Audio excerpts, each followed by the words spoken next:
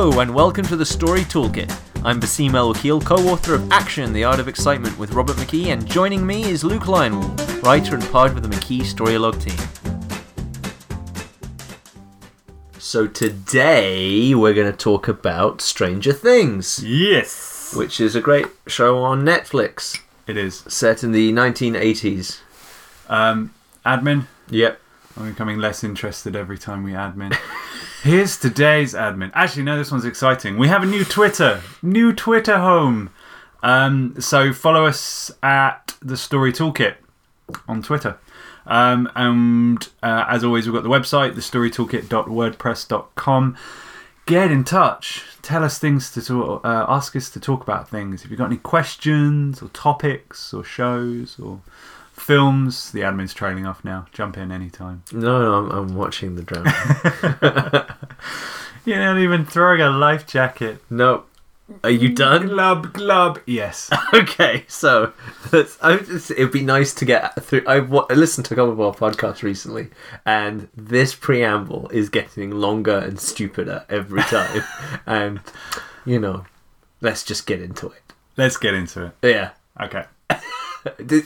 The admin's good, though. You're happy? Yeah, I'm happy. Good. No redo. All right, then. So, Stranger Things. Yes. Is a show on Netflix. It's 8 episodes. Yeah, only 8. It's very good. I mean, you don't need any more, but it's surprising because the norm seems to be, 13 now? Norm! Jeez. The normal. I know. I've been watching Bored to Death, and that has Ted Danson in it. Right. By the way, Bored to Death is very good. We should do one on that. Oh, and you're worried about me derailing. I'm not derailing. I'm just saying, I'm hoping that the listeners will go, yeah, Bored to Death is amazing.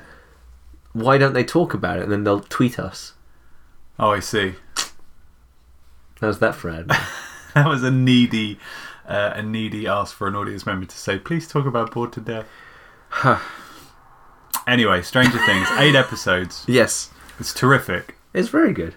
I've got to say, actually, I saw the first episode and it didn't grab me, and we waited. It was we were, I think, in the middle of watching another show, saw that episode, and it was a good couple of weeks, and out of a kind of necessity to watch something, we'd run out of other things to watch and went, okay, let's watch episode 2, and that's when the claws... Yeah, I know. I liked episode 1, but I noticed with episode 2, I was just going, oh, I'm hooked. Yeah. Episode 2 totally did it. I'm hooked now. Well done, Stranger Things. Duffer Brothers, isn't that it? Duffer Brothers, yeah. Yeah, well done, Duffer Brothers. Yeah, they did a great job with it. Really good job. So there's a couple of things we wanted to talk about with Stranger Things. Yeah, but I think the most interesting thing we can talk about is the cluing. Clues. So, cluing, when you have a mystery, a whodunit, whatever, you have clues. And all kinds of clues. And a big way, what separates the wheat from the chaff, as it were, with mystery stories, is how well they do the cluing. So, the way you want to do cluing is, one, it has to be really clear, so that people can follow it. Because when you're in a mystery situation and you are intrigued, okay, that's what you're feeling. You're intrigued by what happened, to whom, why, etc. You are not confused. There is a difference. See, when you are intrigued and you don't know what's going on, you're aesthetically confused in this sense. You know what you don't know. You know what questions you're meant to be asking.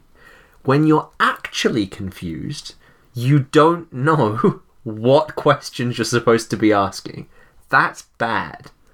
So Stranger Things does great intrigue because you know what you're supposed to be asking. What is the creature? What's up with 11? What's the upside down? Where is this thing? What's the etc., etc., right? Whereas bad cluing would be J.J. Abrams' entire cachet of work, which is, here is... Are you looking to see how long it took for me to mention J.J. Abrams? I absolutely was. I thought so. 4.5 minutes. Boom. Okay, so bad cluing would be things like, as we talked about in the Force Awakens podcast, where you're asking questions like, why is C-3PO's arm red?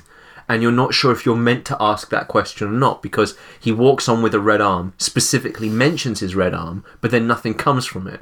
And you're going, wait, what? And then they blow up a planet, but you don't know the name of the planet, and you're thinking, did I miss someone say what the name of the planet was? Am I supposed to know? So that's confusion. You want the audience asking the right questions. You want the audience to know what questions they're meant to be asking, and then you want to answer it just before. That's the next bit. You want to give them an answer just before they could have worked it out. Right. Because if they can work it out and then you haven't given the answer, then they're going to get bored. Okay? So you want to give them the answer just before they work it out, and then what the audience wants is they want that answer to pay off all the things they've been paying attention to.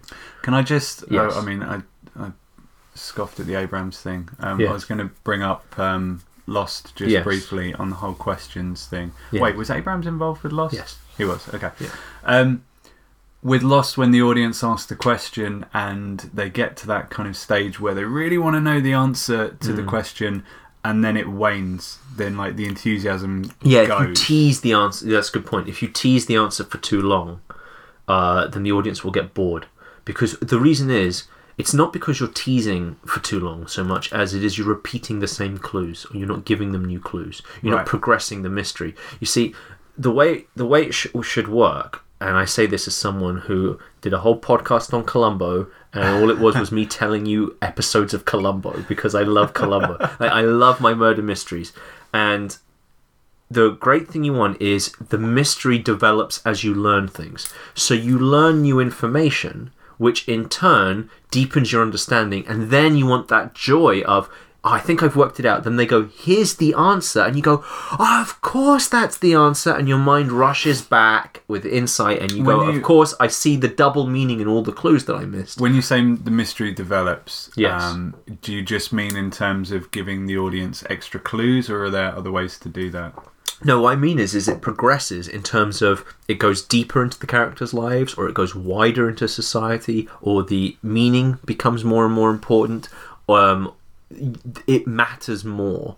It's not just a constant repetition. For example, what was that? Okay, I'm going to maybe spoil a bit of this film. If you haven't seen it, you should watch it. The Nice Guys. Nice Guys is probably... That and The Hateful Eight are by far my favourite films of the year. I loved Nice Guys. Nice Guys is one of the... It's just beautiful, and it's done so well. And that progresses the mystery. At first, it's just about a dead porn star, and then it spirals out to encompass this huge government conspiracy and so on. Chinatown does a similar thing. I was just about to bring up Chinatown. Yeah, Chinatown does a similar thing. So the mystery progresses. Typically, there's... So in the same... sorry to interrupt again, but in the same way where you want any plot that you write to progress... Yes. In terms of this genre, you want the mystery to progress, to go out or in. The mystery just keeps building and building, and it matters more. It spills out into either more of the world, or gets deeper into the characters' lives, or both, or whatever. You know, the idea is that you can't. You can think of it this way: you can have an Act 1 clue, and an Act 2 clue, and an Act 3 clue, right? Clues in Act 3 shouldn't be able to work in Act 1, and vice versa, right? Sure. So there's a progression between these things, but you're still cluing the audience in. They know the plot, they're following the plot, and they know what they don't know. They know what they're meant to be asking. They're not just confused and bamboozled by random things, and they go, oh, what does that mean? That game of that's what Lost did. Lost gave fake clues, which was they were going... Here's a random thing. What does that mean? And you go, what does that mean? Then you realise it doesn't mean anything. It's very easy to do that with an audience, though, isn't it? But then when you do that, people get bored. Because they go, oh, why am I investing my time in this show when you haven't invested this time in the show? You're not paying attention to your own clues. Why should I? Yeah. And then they tune out because they've had enough. And also, the other thing is, you're giving these big, constant clues, getting people... I mean, they go, but it doesn't matter. It just doesn't matter if you find who did it or not, because who cares? The solution is never going to be as entertaining. You know, the solution has to be as entertaining as the thing. It's one of those things where, like, whenever you're watching something and they conceal someone's identity, and it's a major character, my immediate thought is, okay, there's a reason they've concealed that character's identity, because the knowledge of that character is going to be cool. Really good example of this, I thought, was the first Robert Downey Jr. Sherlock Holmes film. Sure. So I was watching it, and it's fun, and it's light, and all this stuff. And they have a secret villain in a carriage who you never see, right? And it's Sherlock Holmes. So I'm sitting there, why is this Sherlock Holmes? Like, why would you spend money to get the Sherlock Holmes name and so on, when this is really nothing to do with Sherlock at all? This isn't like an adaptation of Sherlock. This is really bizarre. It's really highly stylized. Why go to the effort of making the Sherlock? And then they have this guy in the mystery van, and it's like, that's Moriarty, right? That's who it has to be, because there's no one else. And I was like, the reason you're not showing his face is because you haven't cast Moriarty yet. Like, and I'm sitting there going, no, I trust the writers. There's got to be a good reason for this. And I sat down and I was watching the film, and then I realised, of course, I get it now. Watson's the villain. Seriously, if you watch the first Sherlock Holmes and say Watson is behind everything, he's behind Mark Strong's villain, it makes perfect sense.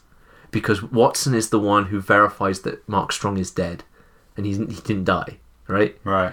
Watson, there's situations where Watson gets into trouble and isn't around to help Sherlock and all that stuff, and I thought that's why you have to make it Sherlock, because no one would see Watson being the villain. If it was someone else, you'd immediately think Watson's the bad guy, right? So I'm like, oh, that's it. So the guy who we haven't seen all this time, it's not Moriarty, it's going to be Watson. That's going to be, it's just Moriarty. And I was just saying, why did you conceal his identity? Because you didn't cast him. You've made a false mystery into the story that you're not paying off. Yeah. There's no reason for that. So that's the nature of it. If you're going to conceal something from the audience that the audience thinks, I should know that, then they're going to start looking for clues anyway. Just on a slight,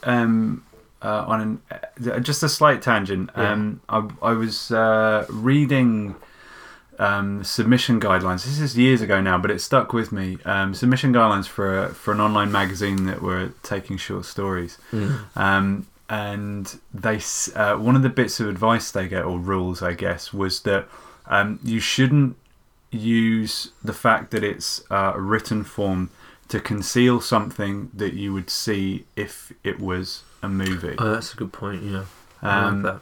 Yeah, and I remember seeing that very thing done, reading that in a mystery that I read some years ago, where the opening scene was the crime being committed. And I read this chapter, and I carried on, and you were given your cast of characters in the opening chapters, and I suddenly thought, wait, hold on a second, they didn't specify the gender of the criminal at the beginning, right? Therefore, and they're leading you towards this male. It's going to be a woman. I thought it's going to be a woman. There was only one possible suspect after that, so I read the rest of the book, knowing in the back of my head it was probably this character. Turns out it was, and I thought it was. You were right. It was. Yeah, I was right, and I remember going back to that bit of advice. If this were a movie, it would be much harder to do that. I mean, you could film in shadow or something like that, but it just came back to that sort of. It almost feels cheap when you just conceal that bit of information, not for a good reason. You're quite right. It does feel cheap because you realise the only reason you didn't know, or you didn't work it out, or whatever, is not because the whole point of the intrigue mystery game is you want to try and work it out. The intrigue mystery writer, what they're doing is they're having a lot of fun, which is they are creating a situation where the audience really wants to work it out, but will be disappointed if they can. Yeah. Right? So such a tightrope. It's such a tightrope, and at the same time, they get really disappointed if the solution is stupid or wasn't worth their time or whatever. But also they get disappointed if you trick them, because then they go, "Well, how could I have worked that out?" Right. You just hid that thing. How was I supposed to work that out? You're not giving me real clues. You're tricking me. So the solution where Moriarty turns out to be Watson, that's not trickery. That's misdirection as it should be. Yeah, you think it's Moriarty and everything. You know, there's it's not a trick to say there's someone behind. I think his name was Blackgate or Blackstone. It's not a trick to say there's someone behind him manipulating him, and you don't know who that is. It is a trick to kind of just go like, well, I'll conceal a simple expositional fact about the criminal, and at the end, that's the like, for example, in your example with the woman. Yeah. Okay. Say they hide the gender, But now, I say there's 6 suspects. 3 of them are women. Right. You pick up on the fact that, oh, it must be a woman. You still have 3 suspects left. Exactly. Right? And if you don't have the suspects, you don't have a mystery. So it doesn't matter how many clues or leads or what, if there's only one suspect. Yeah. Right? So that's the, I mean, cluing isn't just about hiding exposition and then delivering exposition with a second meaning. There's leads that are avenues of where you're going, and then there's clues, which is telling you things, and then there's suspects, like what possible solutions there are. So, for example, you can have a lead that leads you towards 2 different suspects, right? And then the clue narrows it down from those 2 suspects, right? So if you only have one suspect, it doesn't matter what your leads and clues are, because it has to be that suspect. And if it turns out to be another suspect that we didn't even know about, then that sucks. Okay? You can have a suspect hiding in plain sight and we don't know they're a suspect. That's really cool.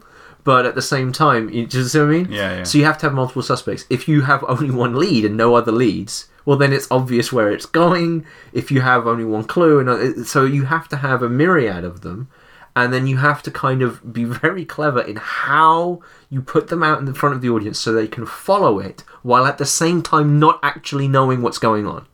Because they don't know stuff. So it's really, really intricate when you think about it. It's really tough. And you have to, and the only way you can do it is you have to know what the audience is thinking. And 9 times out of 10, you hope that you can, like, sometimes you'll put on a show, a mystery thing, and someone will just get it in the first 10 minutes or whatever. I worked it out. I saw the clue. I remember watching the Benedict Winglewap and the Martin Scoozlehound, the Sherlock one that they did. Yeah. Okay, I was watching that Sherlock, the season 2 finale, and it was called, what was it called? It was called Reichenbach Fall, I think it was called. The Reichenbach. I've not seen the. It was the named TV after. show. I know it's named after the famous. It was like a play. It was called Reichenbach, I think it was. Can't be that famous if you don't know the name. No, the original story. Oh, okay. It was called the Reichenbach Falls, and that story is famous because it's the story where Sherlock and Moriarty fight over the Reichenbach Falls, and Moriarty and Sherlock fall to their deaths. That's the iconic end of Sherlock, right? And it turns out Sherlock doesn't die like that. So what a twist! They called it this one, and it was okay. They've built up. This is going to be the final fight between him and Moriarty, and they opened it really quite nicely with the idea that Sherlock has become famous because he's found the Reichenbach Fall painting, i.e. a painting of the falls. He's not actually going to go to Reichenbach because this is set in the modern day in London. So they allude to it that way. So I'm watching it, and no joke, within 5 minutes I went, I've worked out how Sherlock fakes his death at the end of this episode. And I didn't know, I don't know where the show is going. I haven't seen it yet. But I know, here's how this is going to end. It's going to end with Sherlock faking his death. Because I know that the story's about this. So I cracked it in 5 minutes. So I watched the thing, and I watched it with my mum, and she's really upset thinking Sherlock's dead. And I'm like, he's not dead. And then at the end you see him at the grave. So how did he survive? And I went, well. And I just gave it out. And I'm like, that's excellent. Then I said this to Will, and I was like, for 2 years, I'm telling him, this is how he got out of it. And they went, that's brilliant. And then the show came out, I went, yours was better. Which is really arrogant and stuff. But mine was essentially the same, but slightly cleaner. Yeah. Theirs has a couple of logistical plot holes in it, but mine was a little bit cleaner than that. But I worked it out in 5 minutes how he's going to get out of it. And but that doesn't mean it was bad. No, that doesn't also mean that you're super smart or anything. Super smart. No, it doesn't mean anything. You are. We all know this. No, well, yes. I'm just too humble to admit how amazing I am. But it doesn't. The point is, it happens. Yeah. There was a film I was watching, and someone just. What was it? I can't remember now. Someone just saw the end of it coming a mile away, and I can't remember what it was. You get this all the time. My mum watched The Sixth Sense and turned to my sister after the death scene and said, "Nah, he's a ghost." My mum then forgot for the entire movie and was really blown away with the twist at the end. My sister, on the other hand, had this in the back of her mind the entire movie, and it was ruined. That's brilliant. Yeah, so it happens. Sometimes people will not pick up on the most obvious things. Sometimes people pick up on the... It happens, and you shouldn't I mean, you should just... You're basically... Write the best story you can and not worry about... You try and think about what the audience is thinking at every step. And generally, you have this bizarre thing of the audience is focusing on things that you're not focusing on because you're writing it. Yeah. So you notice things that they don't notice, but they will never notice, and then they notice things that you forget to notice because you've done this. So is it worth thinking of the audience as a bell curve? You're going to get those. In a way, I mean, what I would suggest is you would write it and then you would pitch it to people and see what people think. Sure. And try and work out when they're losing focus and all that stuff. Okay. But it happens. Like, people will make up their own solutions, and sometimes they get it right. Sometimes the worst thing you can hope for is if they get better than you. But it happens. Everyone is capable of doing this, depending on what they're watching. Sometimes you just see the thing coming. That's all there is to it. But for me, at least, I don't mind if I see something coming, provided that I go, wow, this is really well done. It doesn't bother me because I'm like, oh, I just happened to get it beforehand. It's okay. But that's generally what people want. They want that sense of, just before they could have got it, you give them the best answer they could. You give them an answer they didn't even realise was the answer, and then they go, of course, that could have been. That's the only answer that could have been. Let's swing this shit back around then to Stranger Things and point it at Stranger Things. So Stranger Things has a really great way of cluing because it's a TV show. With a big cast, and it's got this really weird... It's not just a mystery in terms of, a boy has gone missing, but it also involves a government, it involves experiments, it involves some weird alien creature, it involves supernatural things, and all this kind of weird sci-fi stuff. So there's a real sense of, you really don't know... Like, you don't even know what happened to the boy. And there's all kinds of twists and turns that happen over the course of the story. And so there's a lot to keep in your head going, but it's really, really clear. And the way... I just want to pause on that, going back to what you said earlier about the audience being intrigued about the right things and not being confused.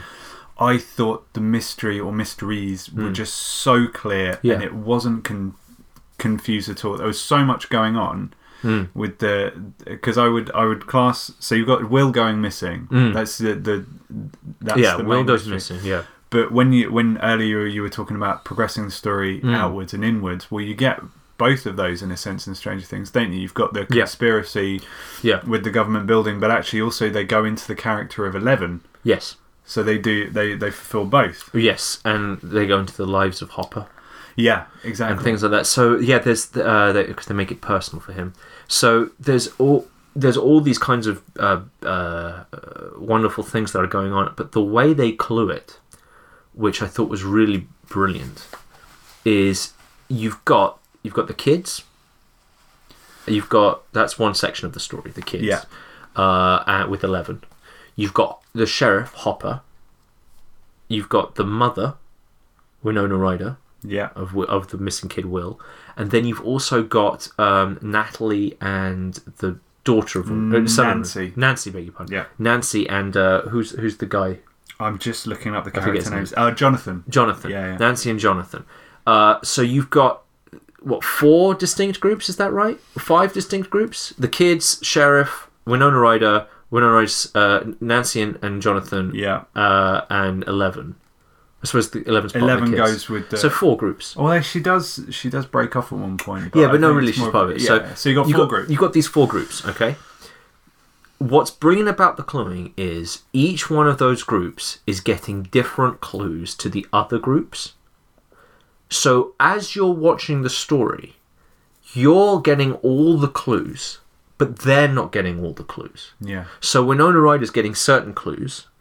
Like, you're seeing Will is doing things with the lights and so on, like a ghost. That was terrific. Right? Also, somebody, in fact, it was Hannah, my wife, pointed out that somebody had gone to a Halloween fancy dress thing as the wall. So they had lights on them with the alphabet underneath each of the lights. That's quite cool. But I thought that was terrific. Yeah, so there's this thing where Will disappears and he seems to be able to talk to his mother by making lights, Christmas lights, light up one at a time. Yeah. Okay, and so she writes the letters across the wall and puts lights to each letter so he can talk to her.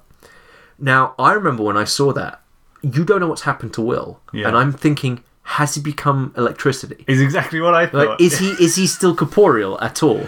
And then there's the scene where they find Will's body. You go, he's just a ghost now. And then the body turns out not to be a body at all and it's fake. And you go, what is going on? And then he turns out to be, in the upside down. And another dimension. And the tie-in with Dungeons and Dragons, by the way. The whole kids solving the mystery. I thought that was terrific. So everyone's getting these different clues. So Winona Ryder's getting all those clues. But Hopper doesn't see the lights. Yeah. No one else sees the lights. So she sounds crazy, but we know that the lights thing is happening, right? So, and this is all the way through. Like, we see Elle do her telekinesis and all her psychic powers and all that stuff. Yeah. But no one else sees that. Elle does start off on her own and then goes with the group, with the kids.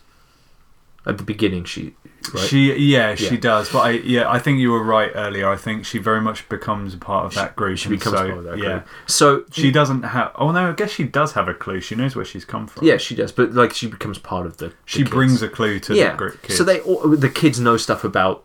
In fact, Elle that no one else knows. Would you even go as far as to say Elle is a clue herself? She is kind of a clue, yeah, but it's fine.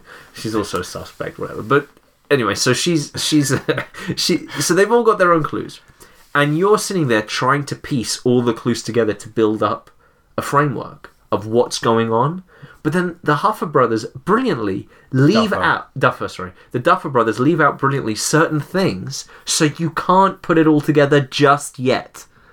Like, there's another dimension out there. Like, they don't tell you about that for ages, and you're going, is he a ghost? What is going on, right?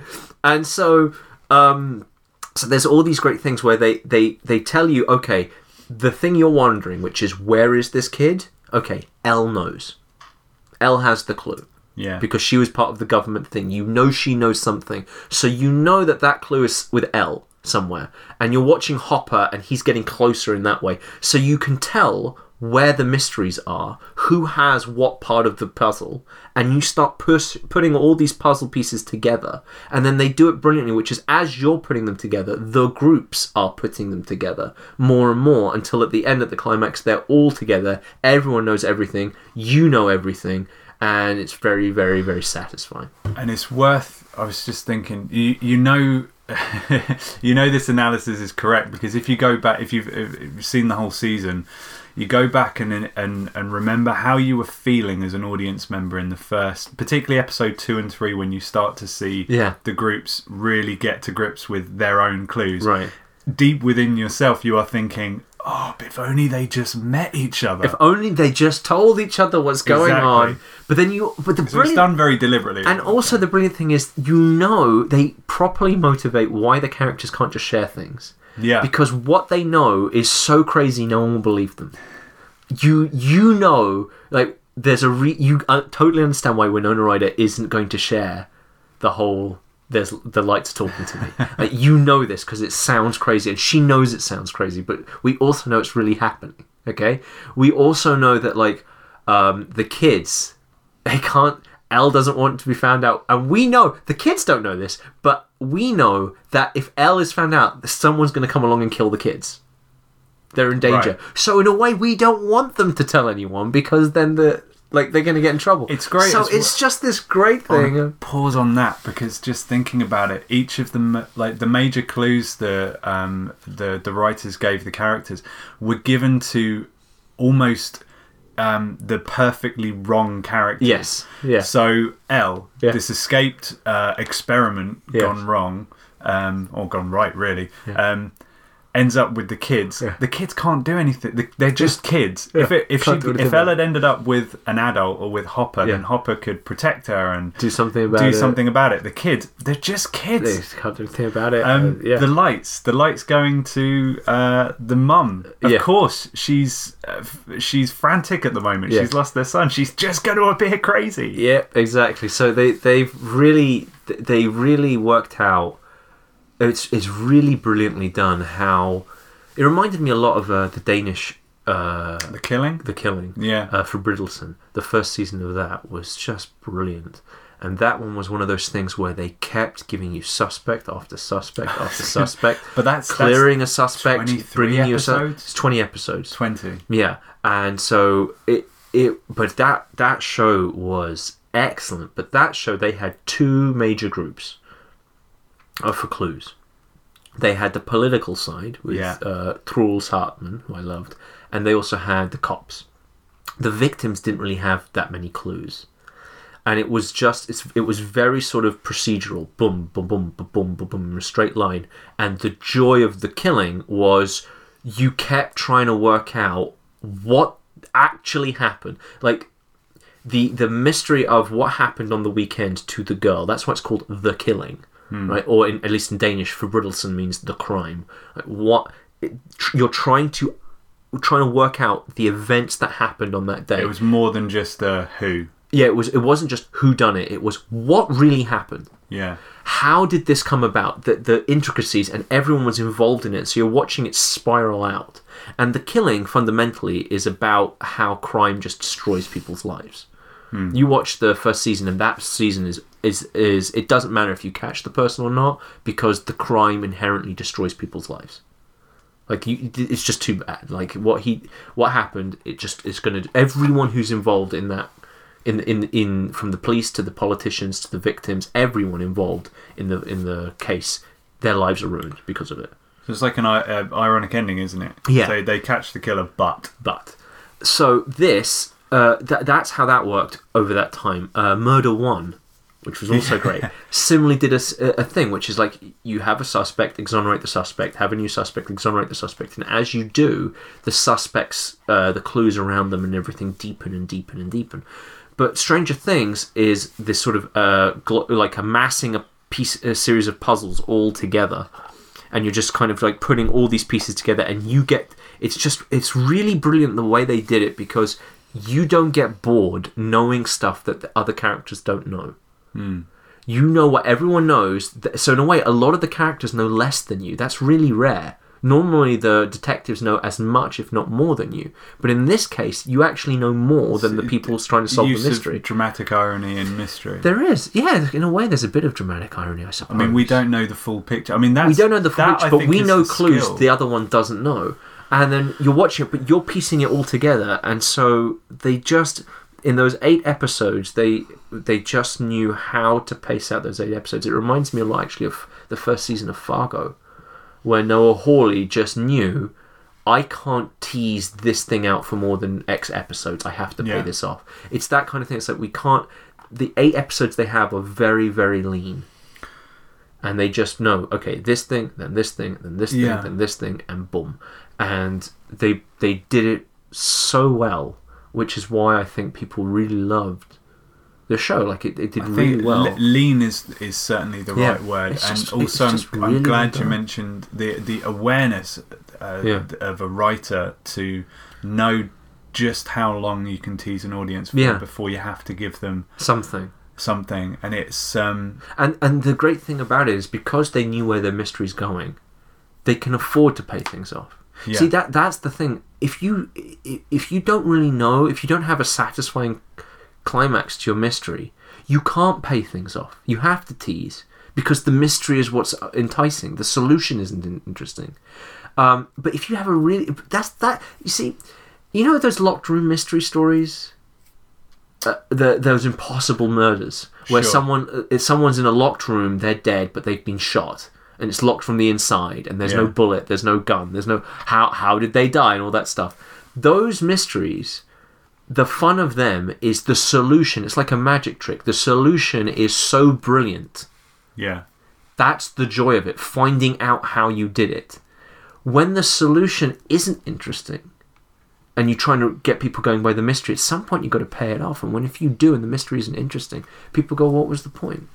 So when you have a really great solution, they can afford to build up the mystery as they pay things off, because they know the solution is really good. Whereas if the solution is rubbish, you can't pay things off. You have to just keep pushing up the intrigue until you get to the confusions thing, which is what Abrams does. I have a question about Stranger Things. Yes. I'm going to ask. I think I have half an answer. Are there any parts of the mystery that they don't clear up, that they don't payoff? I don't think so. I think everything that we want to know is resolved. There's clearly more to know, but there isn't anything we are going, well, that didn't make sense, or that wasn't explained. There's things that the end of the show could be the end of the show. It doesn't need a second season. No. But it can have a second season if they want to. There's enough left with the Upside Down. That we could find out. Like, we don't know much about the Upside Down. Yeah. And we don't know what's going to happen with Will and what he's vomiting and all that. So there's those kind of things like, oh, I wonder what's going on. But at the same time, we don't have this burning need of, oh, I have to know. It's just, that's really cool. If they go there, we can find out. But another question. What do you think Hopper was doing at the end? He seems to be working for the government, right? Right. And leaving stuff out for Elle. Yeah, that was the food that Elle liked, wasn't it? At the end, sure. So he seems to know about Elle and stuff. So Elle's alive. Yeah. Yeah. That was in the Upside Down. Yeah, that was my thought. It seems like so they've left a couple of like questions, but they're questions of, hey, in the second season we might resolve them, but at the same time they feel kind of like, I kind of get what's going on. Yeah. It's like a resolution as opposed to cliffhanger or whatever. So yeah, it's just satisfying. They just do it well. They just did it right, and it's really great to see that for once. Do you think they picked 8 episodes on purpose? Do you think it was initially planned for more, and they thought, you know what, why don't we just trim it? I have no idea. For all I know, Netflix said you only have 8. Netflix offered them 13, and they went, we only need 8. Who knows? Maybe they had a production problem and they originally planned 10 and they had to cut it down to 8. I have no idea. It was, again, only because 8 just seems like such an unusual number for such a strange number, considering the other Netflix original series, particularly like the Marvel ones. The Marvel ones are all 13 episodes, but I also know that the Marvel ones sag after the Marvel 8, ones 9 should episodes. be 8 episodes. Right. Luke Cage, I saw Luke Cage after I saw Stranger Things, and Luke Cage so painfully wants to be over by episode 7 or 8. Yeah. Painfully. The last few episodes of Luke Cage, I have never been so dismayed and bored at a show. Because it was so much fun at the beginning. I mean, it wasn't great, but it was a lot of fun. Yeah. And then by the end, I'm just, this is ridiculously bad. So, I mean, that just brought the question. Way worse than Jessica Jones. Worse than Jessica Jones? Way worse than Jessica Jones, the end of it. Like, Jessica Jones, I really liked. It sags, and then at the end kind of picks up. Yeah. Boom. This one, it just, great, plummets off a cliff. Wow. Yeah, it's at the end of Luke Cage, it's almost, I can't believe the people who wrote the first 6 episodes of Luke Cage wrote the last 6. Really? Yeah.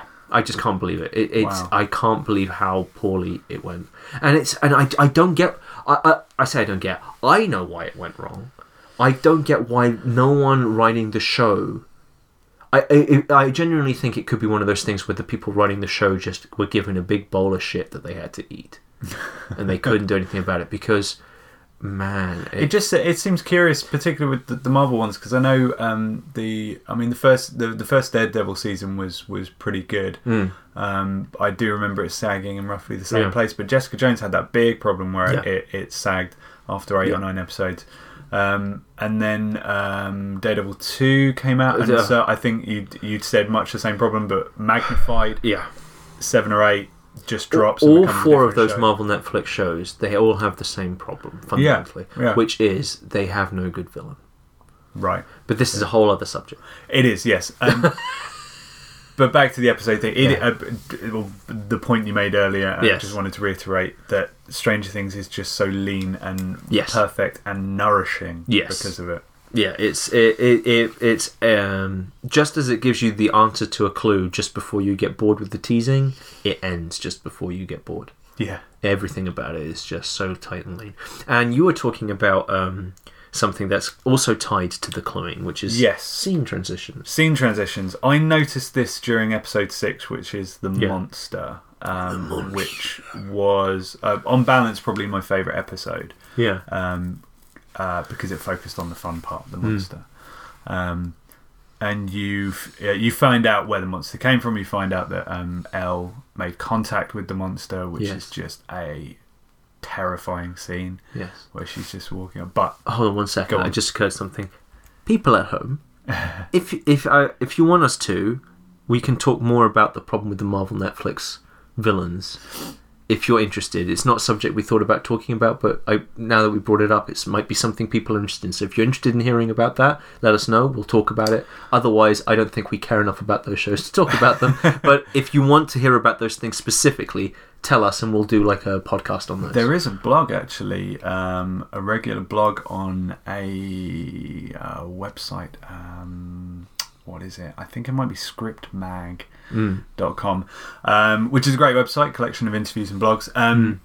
But there's a regular blog on that where somebody goes into detail about the Marvel villains, but the films, not the TV shows. The films are a different thing. But actually, this is true for anything, because we do sometimes sprawl a bit on our subjects. If we ever bring up something that you want to hear more of, you should just tell us. Yeah. Because we don't know. We pick things at random, basically. We try and be a bit... Random? How dare you? Yeah. Don't insult the process. It's true. I have a list of things. So do I, but at the same time, it's like, which one should we do today? Well, this one. Unless it's like something like, Doctor Strange just came out, let's do Doctor Strange. Sure. Anyway, sorry, you were saying about scene transitions. Scene transitions, yeah. It was episode 6. The Monster. The Monster is where I noticed it. And then casting my mind backwards, I realised that they'd done this the entire show. And once I'd noticed it, it was so obvious that they did it in episodes 7 and 8. This is a combination, I think, of the writing and the editing of the show. So the transition between scenes, there is generally, I think, probably 90% of the time, unless it's 100% and I've missed some of them. There is a strong link between one scene to the next. A thematic link or something. Thematic link. So the ones that I think are purely down to editing, there's a couple of really neat ones with music where you'll end one scene with some music in the background and then it'll cut to another scene when they're in a shop and the same song is playing on a radio in the background. And they did that a couple of times in The Monster, so they used the music one twice. There's another one where they do it just with the camera movement. So they'll end one scene with the camera panning up, and the next scene will begin with the camera pointing low down, and it will still be panning up, and then they'll continue the scene. So I'm pretty sure those will be down to editing, direction. But with the ones that could be down to writing, which is why I'm bringing it up now, because obviously as writers we can't affect. In a direct way, we can't guarantee as a writer we're going to be in the editing suite saying, I think this should happen. I know you can include these sorts of things in your script or hint at them, or in prose as well, which is comics, all kinds of things. Of course. Yes, you do get a lot of transitional choices. I mean, transitioning between scenes is actually a really big thing. But you're right, in film. Sometimes the directors and the editors will come up with ways of transitions because sometimes scenes get cut or trimmed. Exactly. People lose lines and stuff. There's more people between you and the final product, exactly. It makes it harder for those tiny specific choices of the final thing for you to be necessarily choices. But I made some notes. Can I run you just through a few scenes? Yeah. Do you want to stop me when it gets painfully dull? Go. Or excellent. Okay. Stop. I set you up. I know, it's so easy. Skip to the end. Okay, and there you go, scene transitions. Go on, do it. So this is from about scene 3, because the first couple in the episode are camera ones, but these ones. So Nancy and Jonathan are back at her house, having Nancy being saved from the Upside Down. Yeah. And the last shot of the scene is them lying on the same bed, and the bedclothes have flowers and leaves on them. The next shot is of outside, and it's trees that are bare, no leaves. Okay. They use the reverse of that in the next scene, where they go back from the scene ends with a shot of trees without leaves. Cuts back to the bedroom, but it isn't shooting at the bedclothes. It's now it's of the bed side on, and in the background there's a picture of flowers. So it's kind of reversed, but a different angle. There's another one. The next scene ends with Jonathan saying to Nancy, "Your mum doesn't knock." The next scene is a woman knocking on a door. Yeah. The front door of the teacher from the school. That scene ends with the teacher saying because the woman's asking, it's a woman from the government. Yeah. She's trying to pry and find these kids, and she's presented this fake science program, and the teacher says, "Oh, I have a few kids in mind." The next shot is of the kid.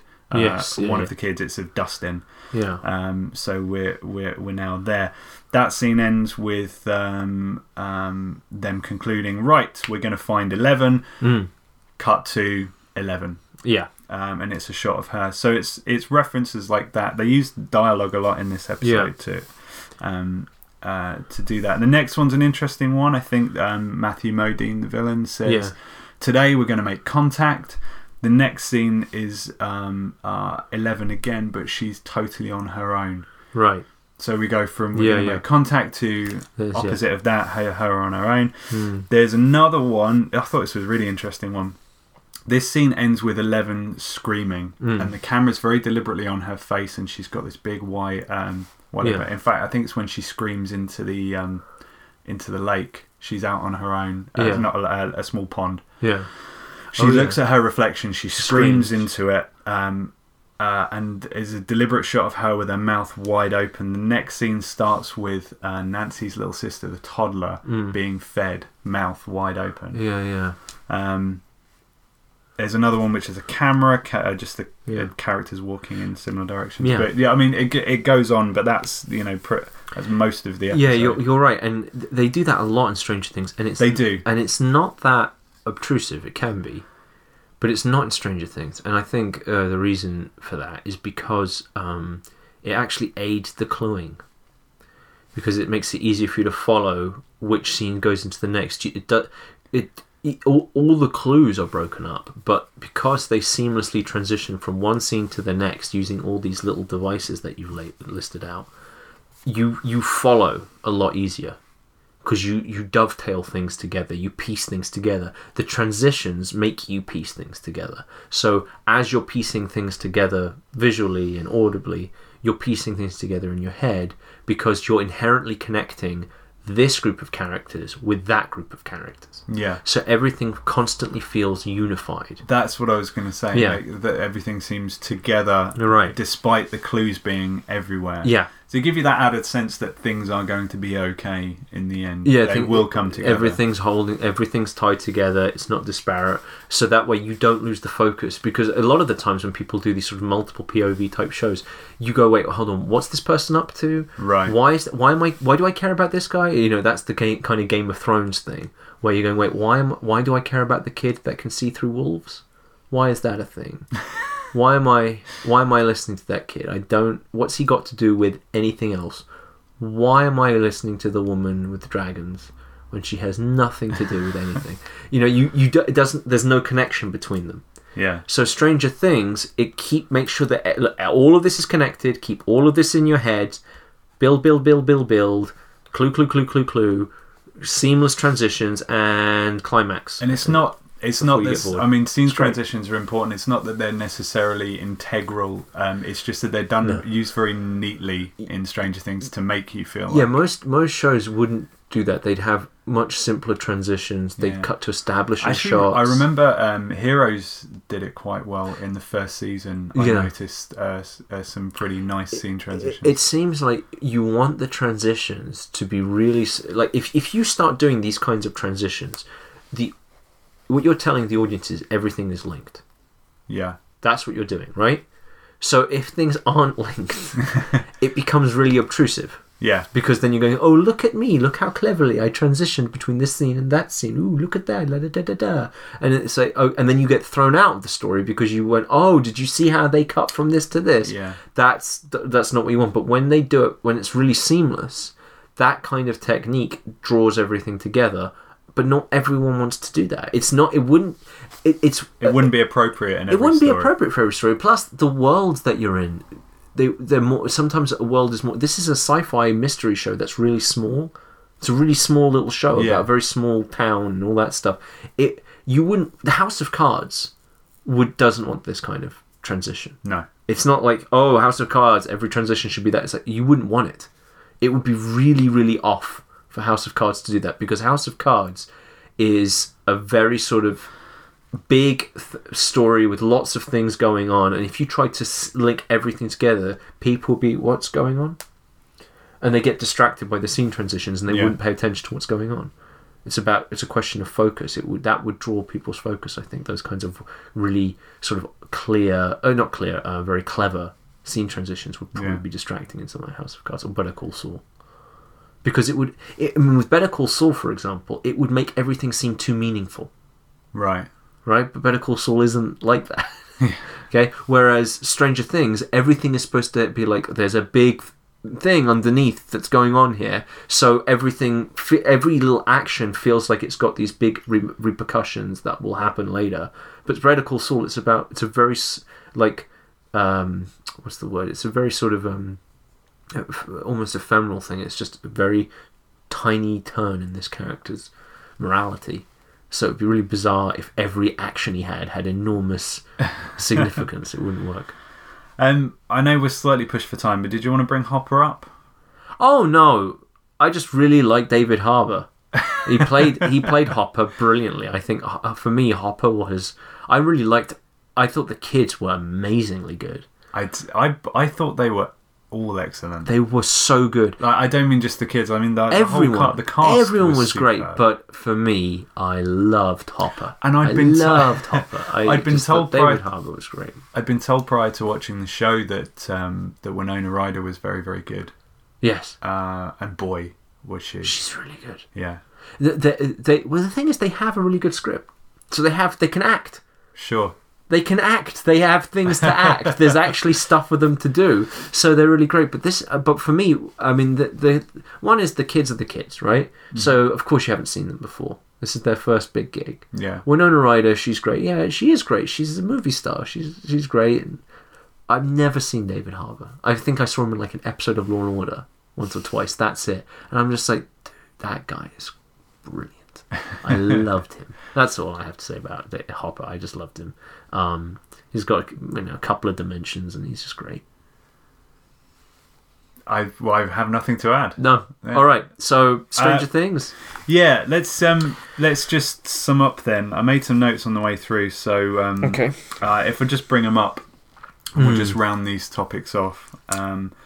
First thing we mentioned was audience, and the audience being intrigued and not confused. Yeah, you want them intrigued. They need to know what they don't know. They need to know what questions they're supposed to be asking, and they need to have in their heads. They need to know the answers you've given them. You don't want to just confuse them, which is just throw things at them and then they don't know what they're supposed to be asking or what anything means, and hope that their enthusiasm will carry them through, because their enthusiasm will carry them through, and then eventually they will get bored. And fundamentally, when you do pay it off, they probably will not be satisfied. You'll have your hardcore audience that loves you for some reason. Fringe people love their fringe. I don't get why, but it's don't just confuse your audience with random questions. The audience needs to know what they don't know, and they need to be able to follow it. So you intrigue them.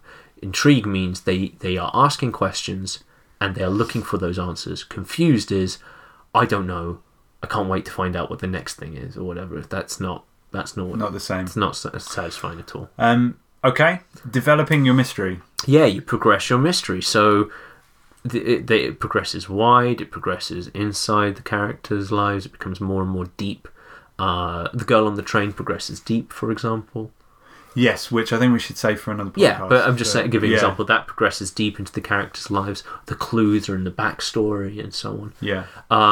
So you progress the story, and you can think of it like this. Could this clue that I'm giving the audience have come about in Act 1, Act 2, or Act 3? If the answer is it could come out in any of them, then there's something really wrong, because that means your story isn't progressing. Yeah. So you want sort of Act 1 clues, Act 2 clues, Act 3 clues, and then you want that wonderful thing where you gave someone a clue in Act 1 and they didn't realise that actually this is a different type of clue or whatever. Can we just pause on that for a second then? Because I meant to ask you earlier, but it was too soon to bring it back to Stranger Things. But can we just think of a quick example of those in Stranger Things? Is there a clue that comes later that just wouldn't have worked early, and I don't know, vice versa. Oh yeah, the fact that Will is in another dimension, right, is a big clue. If you put that in episode 1 or 2, that kills all the mystery of what's happened to Will. But by hiding the fact that he's in another dimension, but showing that he's still alive in some way, we have is he a ghost? Is he pure electricity? What's happened to him? Is he actually in the walls? What's going on? Yeah. And then when they go, he's in another, like in the upside down, he's in the mirror of this world, and you go, oh, now everything makes sense about how he was able to do those That's the things. insight. I was thinking, just as you were describing that, what tremendous insight you get when they drop that clue and you're like, he's in another dimension. Oh, that's why sense. He did the lights. That's why he could come through the wall. That's why the creature was doing that thing. That's why he told his mum to run, because he can see where the creature is, and the creature can walk between the worlds. And, because it's the flea, right? It can go around the trapeze, around the tightrope. Yeah. So that's the kind of thing. Like, if you gave that away too early, that would be a problem. Another great clue that couldn't come earlier would be the fact that the body is fake. That Will's body is fake. If Will's body shows up and you know it's fake within episode 2, then again you're left wondering, well, what's going on? But at this point, when the body shows up, you've already been thinking, is he a ghost? Yeah. Then they bring them on and go, he is a ghost. Oh, he'll never come back. Then they go, it's fake, and go, well, where is he now? And so it builds up. And then there's other clues that they have to put very early on because you couldn't put them later. Such as what was the one I was thinking? Or the lights, for example. The lights. That's a clue that has to come in early, so that later on they can pay that off. Yeah. The other clues would be things like the shack where Will is hiding. Oh, sure. Castle Byers. Yeah, that or thing. Fort Byers. The Demogorgon. That's a clue. You don't realise it's a clue, but it's a clue. In the first episode. Yeah. The idea that the way to defeat the monster is by having one of the party cast Fireball. Right. Which is essentially what happens at the end. Yeah. That's a clue that if they put that later on, you go, oh, I get how they're going to kill the creature. You see that? If they had done that later, you go, I know how they're going to kill the creature. But by putting it at the very beginning, before you even know there's a monster... Yeah. You go, I get it. That kind of thing. Okay, nice, thank you. And a Hopper. Hopper having lost his kid. That's a big thing. If you'd known that earlier, that would have been rubbish. Sure. So things like that. You get they hint at that earlier on. You get a sense that he's lost his family, but you don't know exactly. They raise that question almost as a kind of mini mystery. Yeah, and then they pay that off later. So yeah, things like that. Yeah. Third note I make was don't trick the audience. Oh, that's when we were talking about Sherlock Holmes and... don't just trick the audience by concealing a clue that would have solved everything for them.